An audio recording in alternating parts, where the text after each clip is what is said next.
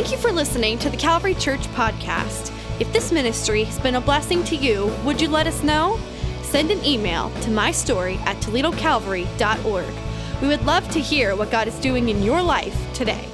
Well, if you're a guest with us today, there's a good chance, even if you're new to Calvary in the last couple of years, there's a good chance that you may not realize how significant today's message is. We have been in the book of Acts for a long time. When we started the book of Acts, some of you didn't have your driver's licenses. I mean, it's been a long time. With a few breaks here and there, we've pretty much just been working our way, plowing our way through the book of Acts. Today is the last. We get to the end of the book.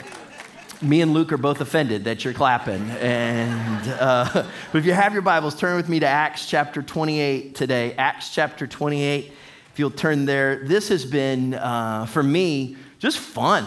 This journey that we've taken through the book of Acts has really, I think, been healthy for us as a church, as a pastor. It's been fun to preach, and it's been 2 years, so we're just going to start over again. And no, I'm just kidding. Actually, next week is Easter. Then the following week, we're starting a series that we're calling The Voices in My Head. So some of you are like, oh, amen, amen. Because how many times are there these thoughts and there's these things, past, present, future, these voices, let's just be honest, that are in our head. And we're going to talk about biblical thinking, and we're going to look at some examples in Scripture. How do we deal with our emotions? How do we think in healthy ways? And so we're going to do that following Easter, and I'm just really excited about that series of messages and what God's going to do through that. We started the book of Acts in 2017, the Sunday after Easter. So for about 2 years, we've been plugging our way through this, and it's been a lot of action. Let me just recap it real quick. If you were going to break up the book of Acts, you could do it probably in like three kind of chunks. The first big segment is how the church comes to Jerusalem. Talks about how the Holy Spirit comes. Jesus sends the Holy Spirit, and then the church begins to develop. The second big segment deals primarily with the Apostle Peter and some of the other apostles in Jerusalem. And then that last segment, you have Peter, who takes the gospel initially to the Gentiles, and then starting with chapter 9, and then even more so in chapter 13, we focus on a guy named Paul. And it's Paul's journeys. Paul was a great missionary. Paul literally traveled the world. He's the one that started churches and took the gospel. He was this incredible evangelist and missionary, literally all over the known world in that time. And so for months and months, we've been focusing on the life of the Apostle Paul. And it has been lots of action, hasn't it? I mean, like when we read about it, he's in city after city. He's starting church after church. We've traveled with him through 3 different missionary journeys. And I'll just be honest, I don't know about you, but I kind of get messed up on where he is when. Anybody else? I think he's in Ephesus. He might be in Corinth. I don't know where he is. Right? We think that a little bit as we kind of travel through this. And he is just moving all over the world until chapter 21. And then once you get to chapter 21, it's kind of just stuck. Like what you see from that point on, chapters 21 through 28, in one form or another, is Paul in captivity. He's in a prison. He's detained. He's in a cell of some kind, if you will. We've had this happen where first he was in Jerusalem, and when he was there in chapter 21, there was this riot that started in the temple because they were accusing him of things that he didn't do. So the soldiers came and rushed him into the fortress and put him in a cell there. They detained him there because they were trying to stop the riot. Then they send him to a prison in a place called Caesarea, and they hold him there for 2 years because the rulers there, guys named Felix and then a guy named Festus, they just didn't want to deal with him. So he was there for 2 years. And then finally, and this is where we were last week, he got on a ship and headed towards Rome. Do you remember that? That was a nice, pleasant cruise for him, wasn't it? Shipwreck. And then he has to go through this terrible storm. The ship wrecks. Then he swims over to an island where he gets bitten by a snake. You ever had a vacation like that? It was bad news. So now this is where we found Paul. All through this time, ultimately, all to get him to Rome. We read about that in chapters 20 and 21. Today, we're going to look at what happens when Paul gets to Rome. And we've called this series Storms and Cells. Because sometimes our lives go through storms.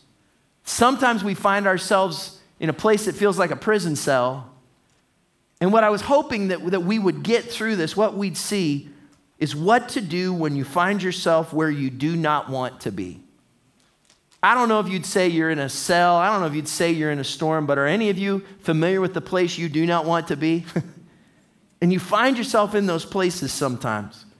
And this is where we'll track with Paul. Acts chapter 28, verse 16. Let's pick it up here. It says, when we got to Rome, and that we there, that's Luke, who's writing the book of Acts. He's cataloging this history. He says, when we got to Rome, Paul was allowed to live by himself with a soldier to guard him. You read that, you go, oh, Paul's allowed to live by himself with a soldier to guard him. That doesn't sound too bad. That doesn't sound like a prison. Well, it's not quite as good as it sounds. Yeah, he was in a fortress in Jerusalem, and he was in a prison in Caesarea. But when he gets to Rome, the centurion that was in charge of him, if you remember from last week, is a guy named Julius. Julius would have taken him to a place that was the camp of what was called the Praetorian Guard. It was about 1,000 soldiers that protected parts of Rome. And in that time, they would have taken him there and they would have assessed what kind of prisoner is Paul. Is he need high maximum security, or can he just be trusted on his own? And they came up with kind of a low maintenance situation where they would let him rent his own place to live. He probably didn't have money. It was probably something that the believers, the other Christians in Rome, funded for him. He lived in this apartment, if you will. There's over 1 million inhabitants in Rome. They would have been very crowded in that city. So they built what was called insulas. We'd think of them as apartment buildings. They were these big block buildings that would have multiple stories with like rooms just inside of them. Paul would have gotten one of those rooms, most likely on a 4th or 5th floor. He would have been in this small room, not allowed to go too far away from that military camp, not allowed to leave that home that he was in. And the whole time that he was there, he was most likely chained at the wrist to a Roman soldier. Those soldiers would rotate in and out. They'd do shifts throughout the day. And everything that Paul did, he did chained to a soldier. That sounds like captivity to me. How about you? And this is where Paul finds himself when he gets to Rome. I was overwhelmed with the response to last week's message. I didn't see it coming, and so many of you who in one way or another said to me, as we talked about storms last week, you said that you are in a storm or you know someone who's in a storm. How timely that message was. And when we talk about metaphorical storms, if you will, the storm has a close cousin that's called a cell. In fact, for many of us, it's the same thing. It feels like the same thing. Or they go back and before those two things. Those places where you do not want to be. I think the cell's a little bit different from the storm. Because when the storm comes, it comes with all kinds of action. When you feel like you're detained or you're in some kind of a prison, it's not so much action. So many times when you find yourself in that place, it's just waiting. Storms and cells have a lot of the same emotional experience: uncertainty, fear, loneliness, doubt, frustration, anger. But when you're in the cell, you wonder, is anything happening here? With a storm, everything's happening. Sometimes with a cell, you just wonder, is there any hope? Look, I don't exactly know how to define it for you. I trust the Holy Spirit to do that. But as I thought about this, what's a cell look like? If you feel like maybe you're in a type of prison, if you will, sometimes it's a financial burden you can't get past. Sometimes it's a relationship or a marriage or a friendship that's left you with consequences that you're not sure that you can handle. Maybe it's a dead-end job or an unreasonable boss. Maybe it's a diagnosis that's always on your mind. Maybe it's an injustice that somehow has defined you. An abuse you suffered, accusations that have been made against you, places where you've been wronged and no one has even tried to make it right. It's a decision that haunts you. Could be a prison of regret, mistakes, guilt, and condemnation that you live in. Maybe so much so that no one else even knows about it. It could be that sin or temptation that keeps coming to you over and over again. It chases you down and seems to get the best of you. It's those places in life where you feel confined, cold and dark and lonely and limited. And from where you are, you wonder if there's any way out. That's Nice way to launch a sermon on a rainy Sunday morning. But it's real. For a lot of us, it's real. Call it a storm, call it a cell, whatever you want to call it. There's these times where life brings things to us and we find ourselves in a place where we do not want to be. As a pastor, I have talked to, I have journeyed with, I have walked through, I've prayed with countless people who find themselves in a place and say, Pastor, I'm in a place where I do not want to be. I'm in a storm. I'm in a cell. What do I do in this place? And here's what just came to me as we thought about this. I feel like the Holy Spirit would want to encourage you today that when you're in that place, you don't have to be stuck there. When you're in that place, you don't have to let that place get the best of you. I want to encourage you today, even if you're in the midst of a cell, of a prison, of a detainment in your life, that you would choose to believe today. Be encouraged to believe. I want to encourage you to believe in the midst of this. And there's two things in particular. As you look at Paul's role model here at the end of the book of Acts, when he's in this place of confinement, 5 years that he's in some kind of a prison, 5 years that he's in some kind of a cell, how does he work through it? We're going to look at this in Paul's role model. Two things I hope you'll believe. Number one, believe there is purpose in your prison. I want to encourage you to believe that there is a purpose in your prison, that God is not wasting this. I'm not saying that it's not real. I'm not saying that it's not difficult. I'm not saying that it's going to be easy. I'm saying that there is a purpose, and what you see in the life of the Apostle Paul through this whole time is that God is doing something that you cannot see through the cell that you can see. God is doing something you cannot see through the cell that you can. All you see are 3 cold walls and prison bars. And what God sees is, I'm doing something more through this than you can even begin to imagine. Paul finds himself in Rome. He's in this apartment. He's in this kind of little prison house. He's chained to a soldier. Watch what he does next. Verse 17 of Acts chapter 28. 3 days later, Paul called together the local Jewish leaders.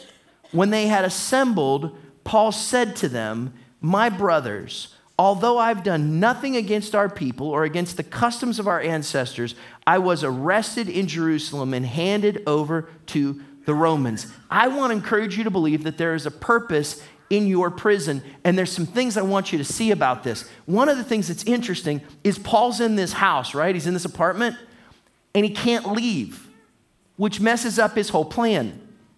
Here's what Paul typically did.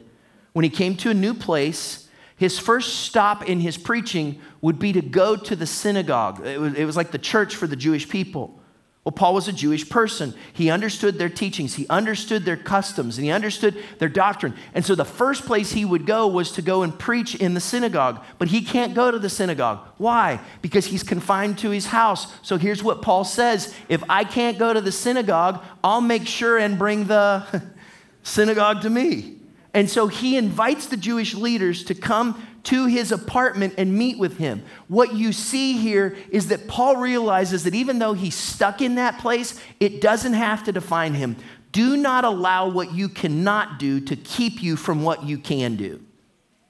Do not allow what you cannot do to keep you from what you can do. Paul says, I can't leave this house, but I still can preach the gospel. I can't go where I used to go, but I'm going to find a way to bring where I used to go to me.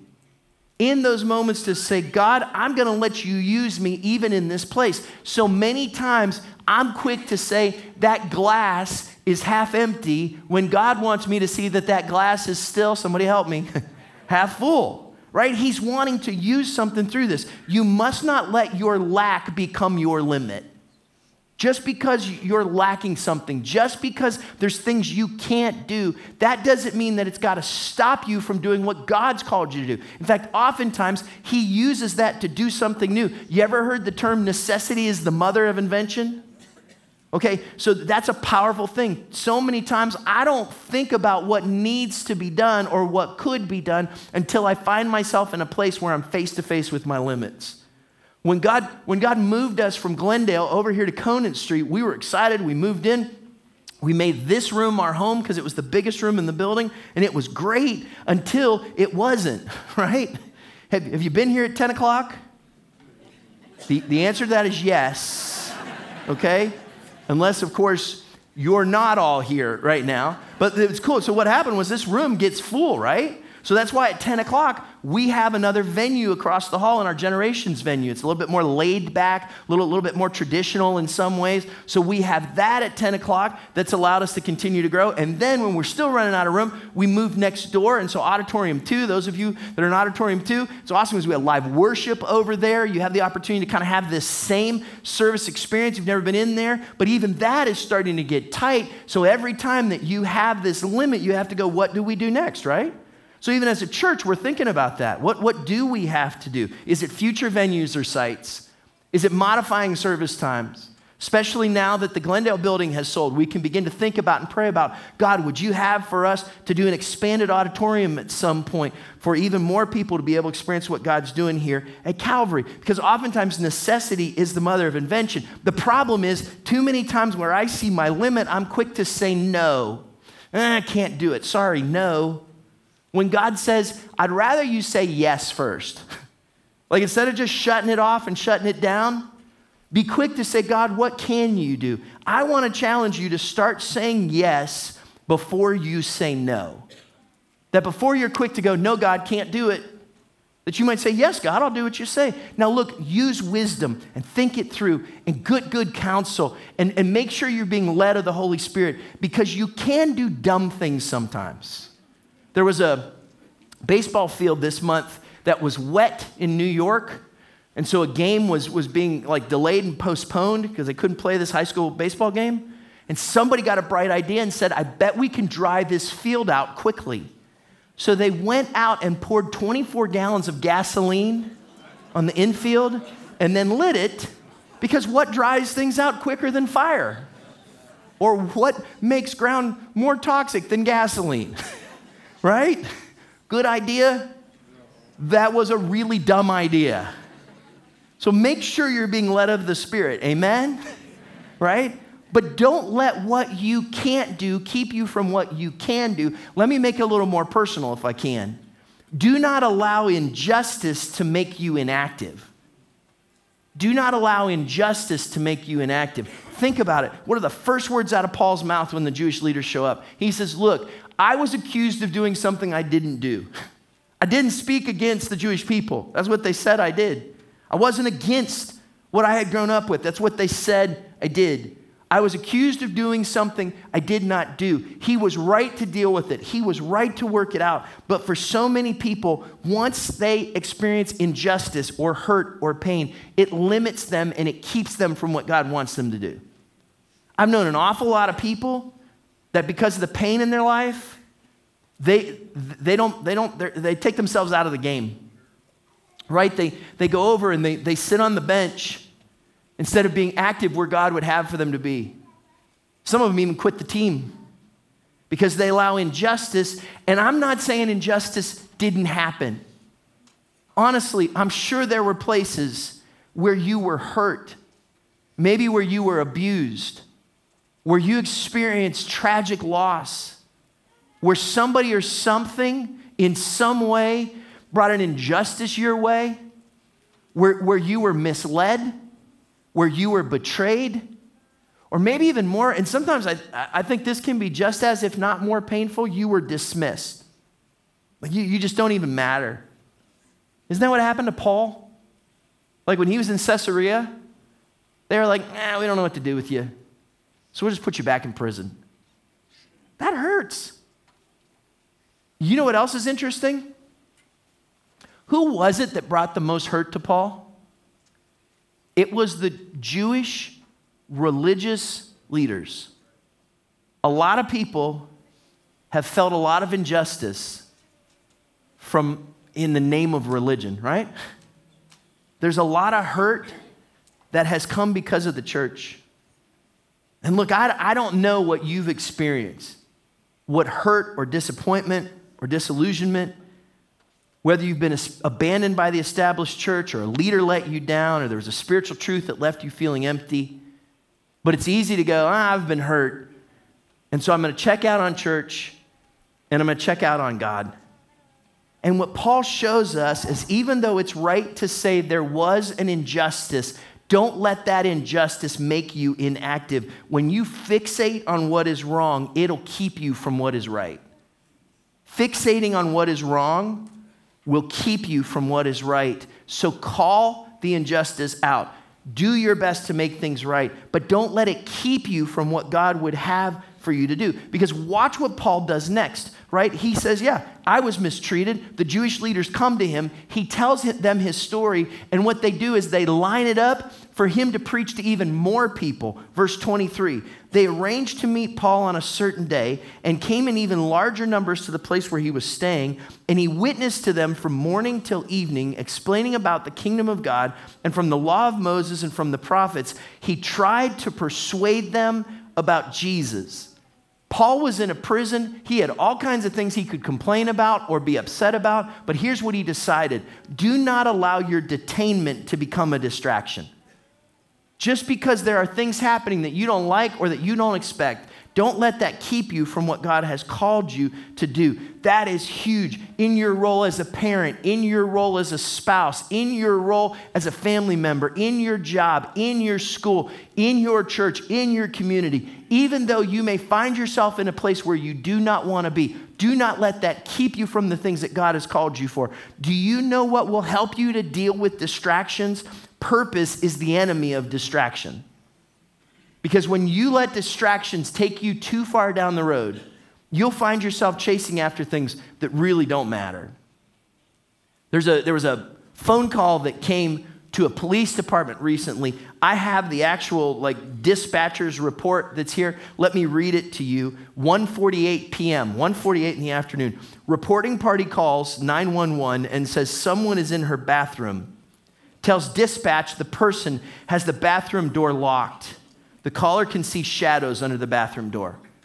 1 minute later, 1:49, multiple deputies respond to the house. 6 minutes later, 1:55, deputies surround the house and request a canine to assist them. Deputies can hear noise coming from the bathroom. 10 minutes later, 2:05, after several announcements, the suspect does not come out when commanded. With guns drawn, deputies open the door to encounter the suspect, an automated robot vacuum. Here's the report, 2:13. Deputy Rogers cleans the call with the following note. As we entered the home, we could hear rustling in the bathroom. We made several announcements, and the rustling became more frequent. We breached the bathroom door and encountered a very thorough vacuuming job being done by a Roomba robotic vacuum cleaner. Could you imagine being a police officer called in to clean up that situation? It'd be frightening to have to sweep that room, right? I mean, I got more. Look, here's the deal. If you're not careful, you'll let the most ridiculous things distract you. Be careful what you allow to distract you, because even if you're in a place you do not want to be, there is a purpose that God is trying to work out in your life, which leads me to the next thing I want to show you. Okay, if God has a purpose he wants to play out in your life, what is it? How do you find it? Where do you see it? Go to the very end of the book. You never thought you'd hear those words. Go to the last verses in the book of Acts. Acts chapter 28, verse 30. For 2 whole years, Paul stayed there in his own rented house and welcomed all who came to see him. He proclaimed the kingdom of God and taught about the Lord Jesus Christ with all boldness and without hindrance. The end. I'm a little bit disappointed. Anybody else? I still got questions. You just leaving him there? What happens? What about his trial?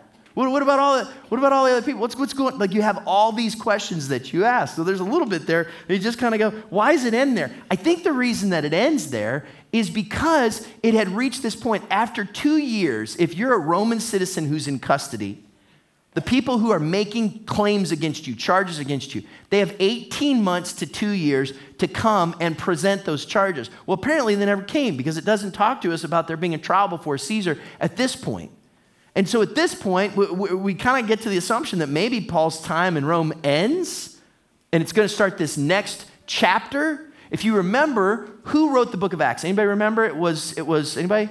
Luke. So Luke wrote the book of Acts. Luke was a traveling companion of Paul's. He was with him through all of these 5 years of the imprisonment. Luke was with him. So Luke wrote his first gospel, and then he wrote this second volume, which is the book of Acts, which tells us about what happened after Jesus' resurrection, how the Holy Spirit worked through the church. And you got to wonder if maybe he wrapped this one up, delivered it to Theophilus, who was the guy he was writing it for, and then as they launched to go out in their next adventure, maybe Luke planned to write a third one. Kind of a volume that never happened. And so that's why the book of Acts just kind of ends kind of abruptly like that. That's kind of what I believe. Here's what we know from history is that Paul leaves Rome. He goes to the east, preaches, starts more churches, goes as far maybe as the country of what we would know as Spain today. And then he ends up back in Rome where he gets put in a much more brutal prison situation and eventually is executed by the Emperor Nero and is beheaded for his faith. It's an interesting story when we look at it. And what it leads us to look at is even in the midst of your captivity, how do you believe? Second thing I'd like to show you, believe there is opportunity in your captivity. Believe there is opportunity in your captivity, to which you say, are you kidding me? Like, do you know what I'm going through? What kind of opportunity could there be? Well, it tells us here that for 2 whole years, Paul was able to communicate the gospel and people would come to him. Even in his own house there, he was able to proclaim the kingdom of God. When you are in that cell, even that place where you do not want to be, there is an opportunity to introduce someone to Jesus. Even in that place, recognize an opportunity to introduce someone to Jesus. If you're a follower of Jesus Christ, even if you find yourself in a place you don't want to be, maybe especially if you find yourself in a place you don't want to be, recognize that God may have you there because in that place, he wants you to introduce someone else to Jesus. Paul had this opportunity to do it over and over again. And here's what I want to challenge you with. Some of you are not going to like this. In fact, some of you aren't going to like me for saying this. Your chains may be on you, but they may not be about you. Like those chains that you're wearing, that place where you're at, it may be something you're going through, but it might not be about you. Do you know how many times I've heard stories from some of you who've said, I found myself in a place I did not want to be, and yet God used it. I was in the hospital, and that's when I got to tell somebody about Jesus. I was waiting for my car to get fixed, and that's when I had a chance to pray with somebody. My refrigerator broke, and when the repair person came, I led him to Christ. But oftentimes it's in the midst of those times where we're where we do not want to be, that God is able to use those things and work something out in our lives and in the lives of others. This really matters because you'll never find freedom without Jesus Christ. And God uses us to take that hope to other people, to share that faith with other people, to help them to see that even if you're in the midst of what you might call a prison, in that place you can find confidence from God and you can find hope from God because you find peace through that relationship that you have with him because he's your Savior. You find freedom because you know that he is the one who's forgiven you and he's your Lord, and you find freedom because he's the one who gives purpose and meaning to your life. I want to encourage you today, if you do not know Jesus as your Savior and as your Lord, don't put it off any longer. Make today the day that you put your trust in him. And if you're in the midst of a prison, see it as an opportunity for you to introduce someone else to Jesus and see it as an opportunity to help others find freedom. Look, when you are in that prison, you have an opportunity to help others find freedom. We talked about this a little bit last week. We talked about how sometimes those who are in a storm need those who have been in a storm to come alongside and encourage them. You know what I'm talking about? Look, there are times when you may be in captivity and God wants to use that opportunity to help others find freedom. I'll tell you a story. We know this from the Bible. There's this guy named Onesimus. Onesimus was a slave and he had escaped from his master. And when he escaped, he ran away to the big city of Rome because that was the best place where he could maybe get some work and maybe where he could hide out. And so he's run away from the guy who was his owner, his master, which not only meant that now he had freedom, but it also meant that he had to constantly be looking over his shoulder. Because if he was found, he would certainly go back into slavery. Most likely, he would probably be executed for having run away in the first place. Well, somehow in the mix, when he gets to Rome, he comes to know Jesus as his Savior and Lord, and he becomes friends with the Apostle Paul to the point that Onesimus is one of the people who come back and forth quite a bit and visit with Paul and help Paul with the things that he has. And as he and Paul get to know each other, Onesimus tells him his story about being a slave, and come to find out that the guy that was his owner is a friend of Paul's, a guy named Philemon. You ever heard that name? And so what Paul does while he's in captivity is he writes a letter to Philemon and says, I'm sending back to you your former slave Onesimus, who's no longer just your slave, he's now your brother in Christ. He says, Onesimus, you need to go back because you need to find freedom. He says, Philemon, I'm sending him back so that you can find forgiveness. Your lives can be changed, and the book of Philemon has impacted people. It didn't just change their lives and set them free. It has impacted people's lives for centuries since then. Understand this. If Paul had not been in prison, Philemon wouldn't have found forgiveness, and Onesimus would not have found true freedom. God may use your captivity to help someone else find freedom. God may use your captivity, the place where you are, to help someone else find freedom. So let me encourage you, do not waste your chains. If God has put you in a place that you do not want to be, don't waste it. Say, God, what do you want to do here?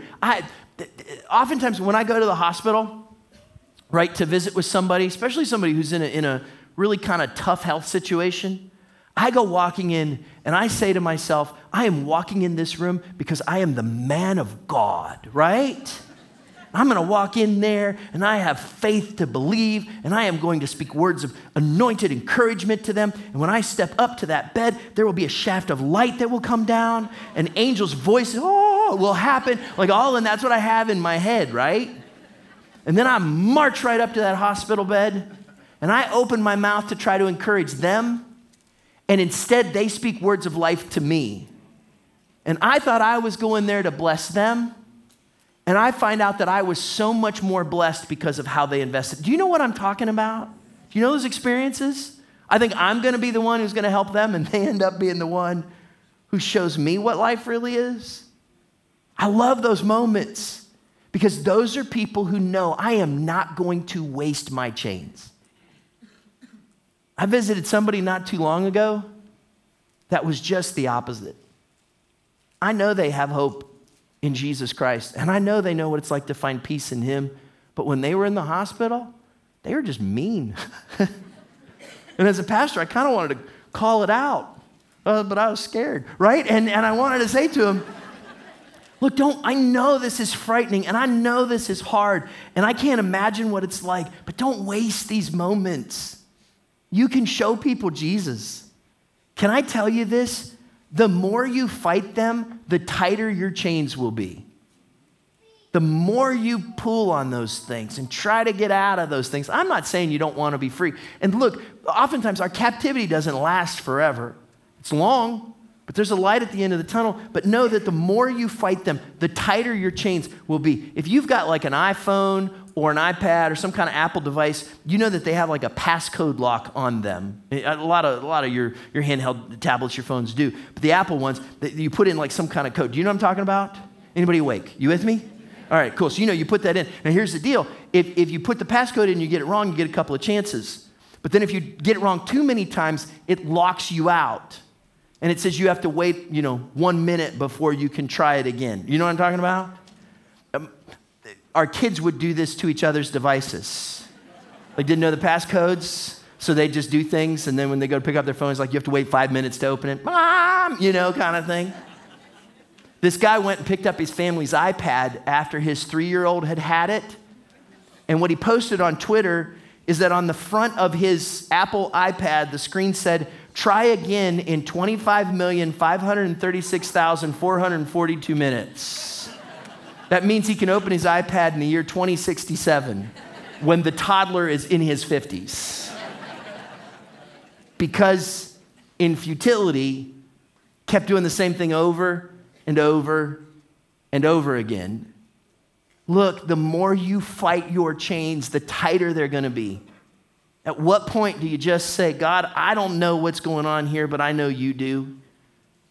Because in that moment, there's an opportunity for you to introduce someone else to Jesus. And in that moment, there's an opportunity for you to help someone else find freedom. And can I encourage you with this? There is an opportunity to impact others exponentially. I'm not going to lie. We took about 8 years to get through the first 2 chapters in Acts. Do you remember that? We were like there forever. And yet, in just a matter of a few weeks, we've moved from chapter 21 to chapter 28. Do you know why? Not a whole lot happens. It's about Paul and his trials, and he tells his story, and he's back and forth in the shipwreck and all. I mean, there's a lot there. It's important. We read it. We learn from it. But it wasn't the same. It was like, man, we could move through this because it just feels like there's not a whole lot happening. And a guy who likes to see things happen reads that and go, for 5 years, Paul was in prison. What a waste. What a waste of time. For a guy who had been all over the world, who had been starting churches, who had been changing lives, just seems like such a waste. Except here's what's interesting. While Paul was 2 years in the prison in Caesarea, his friend Luke was with him. Luke not only wrote the book of Acts, but he wrote a gospel, a story of Jesus that he cleverly named it. It's called the Gospel of anybody? Luke, right? Here's what we forget. The whole time Paul's in prison in Caesarea, geographically, Luke is in an ideal location to do his interviews, to go the places where Jesus walked and talked, to talk to people who knew Jesus. And many believe that while Paul was in prison in Caesarea, that's when Luke wrote the Gospel of Luke. And you know those 2 years that Paul was in prison in Rome? Many people believe that that's the time when Luke was able to collect all of his information and talk to key people. And during that time, he was able to write the book of Acts. We call it wasted time in prison. Luke called it a writing break. And if it wasn't for those prison times, we might not have the Gospel of Luke or the book of Acts. Let me encourage you, while you are waiting, God is working. And even when you feel like nothing is happening, God is at work and he's doing incredible things. Let me tell you this even in a more clear way. It tells us there in Acts chapter 28, verse 30 and 31, that there were people who came and visited with Paul. We know the names of at least 3 of them. There was a guy named Epaphroditus who was from a city called Philippi. There was a guy named Tychicus who was from a city called Ephesus. And there was a guy named Epaphras who was from a city called Colossae. We know this because all 3 of those guys came and visited Paul, and they didn't just hang out with them, but when they left their visit with Paul, Paul had had time to think and to pray and to receive from the Holy Spirit. And so while he was there, he wrote and sent back with each one of those guys a letter to the churches they came from. That's why we have the letters of Philippians, Colossians, and Ephesians. If Paul had not been in prison, we might not have those books of the Bible. Listen to what he says here. Colossians chapter 4, verse 18. Paul's writing to them and he says, I, Paul, write this greeting in my own hand. Remember my chains. Grace be with you. Paul says, I'm in prison. Ephesians chapter 6. This is where Paul, remember we talked about the armor of God several weeks back? And there's that one line in there to pray in the Spirit.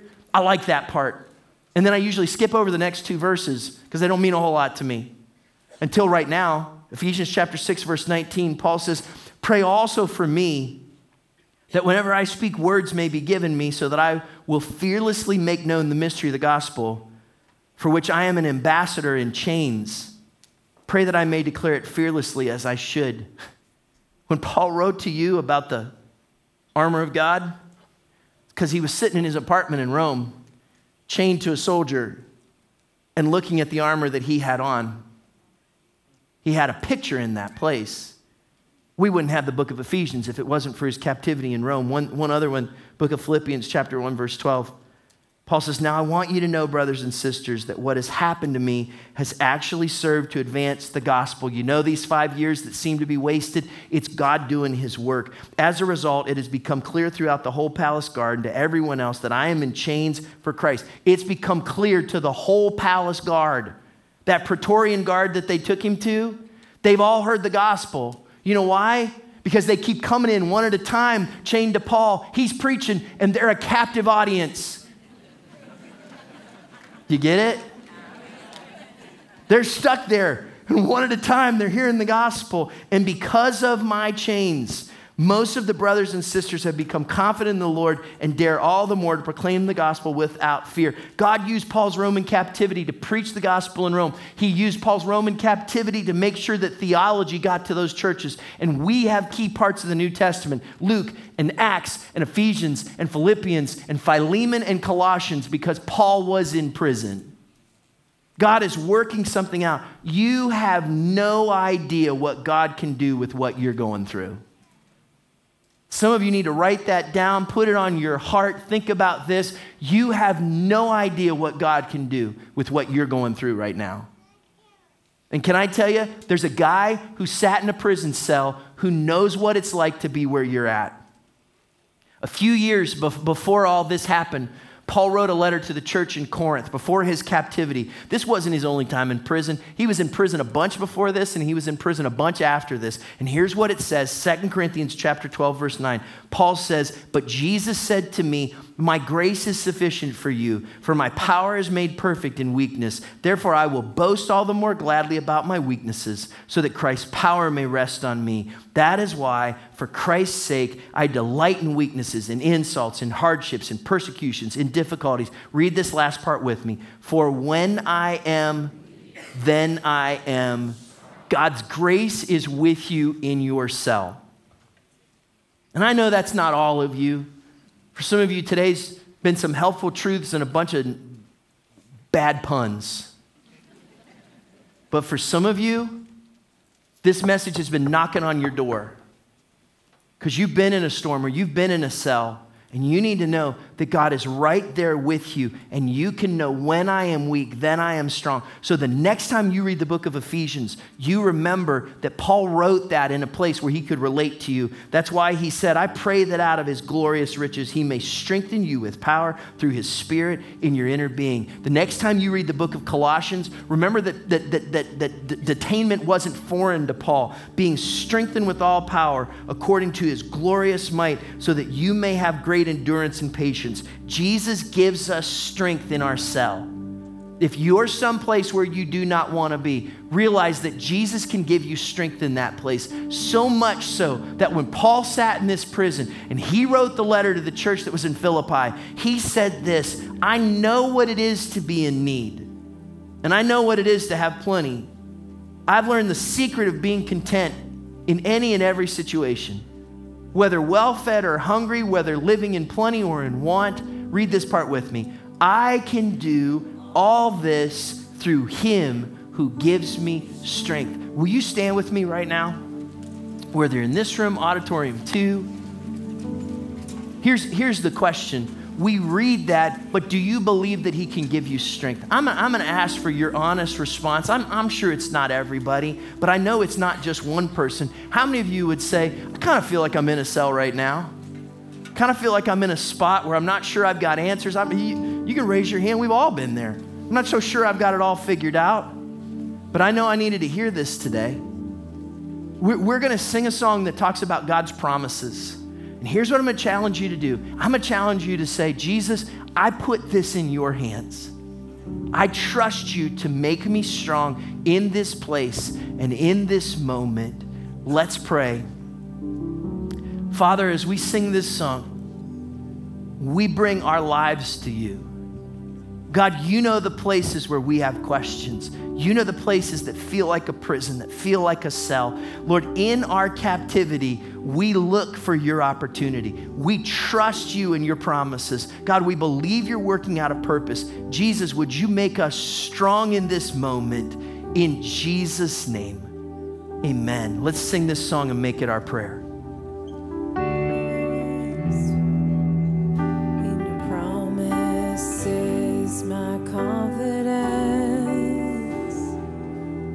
is your faithfulness. I will rest in your promises. My confidence is your faithfulness.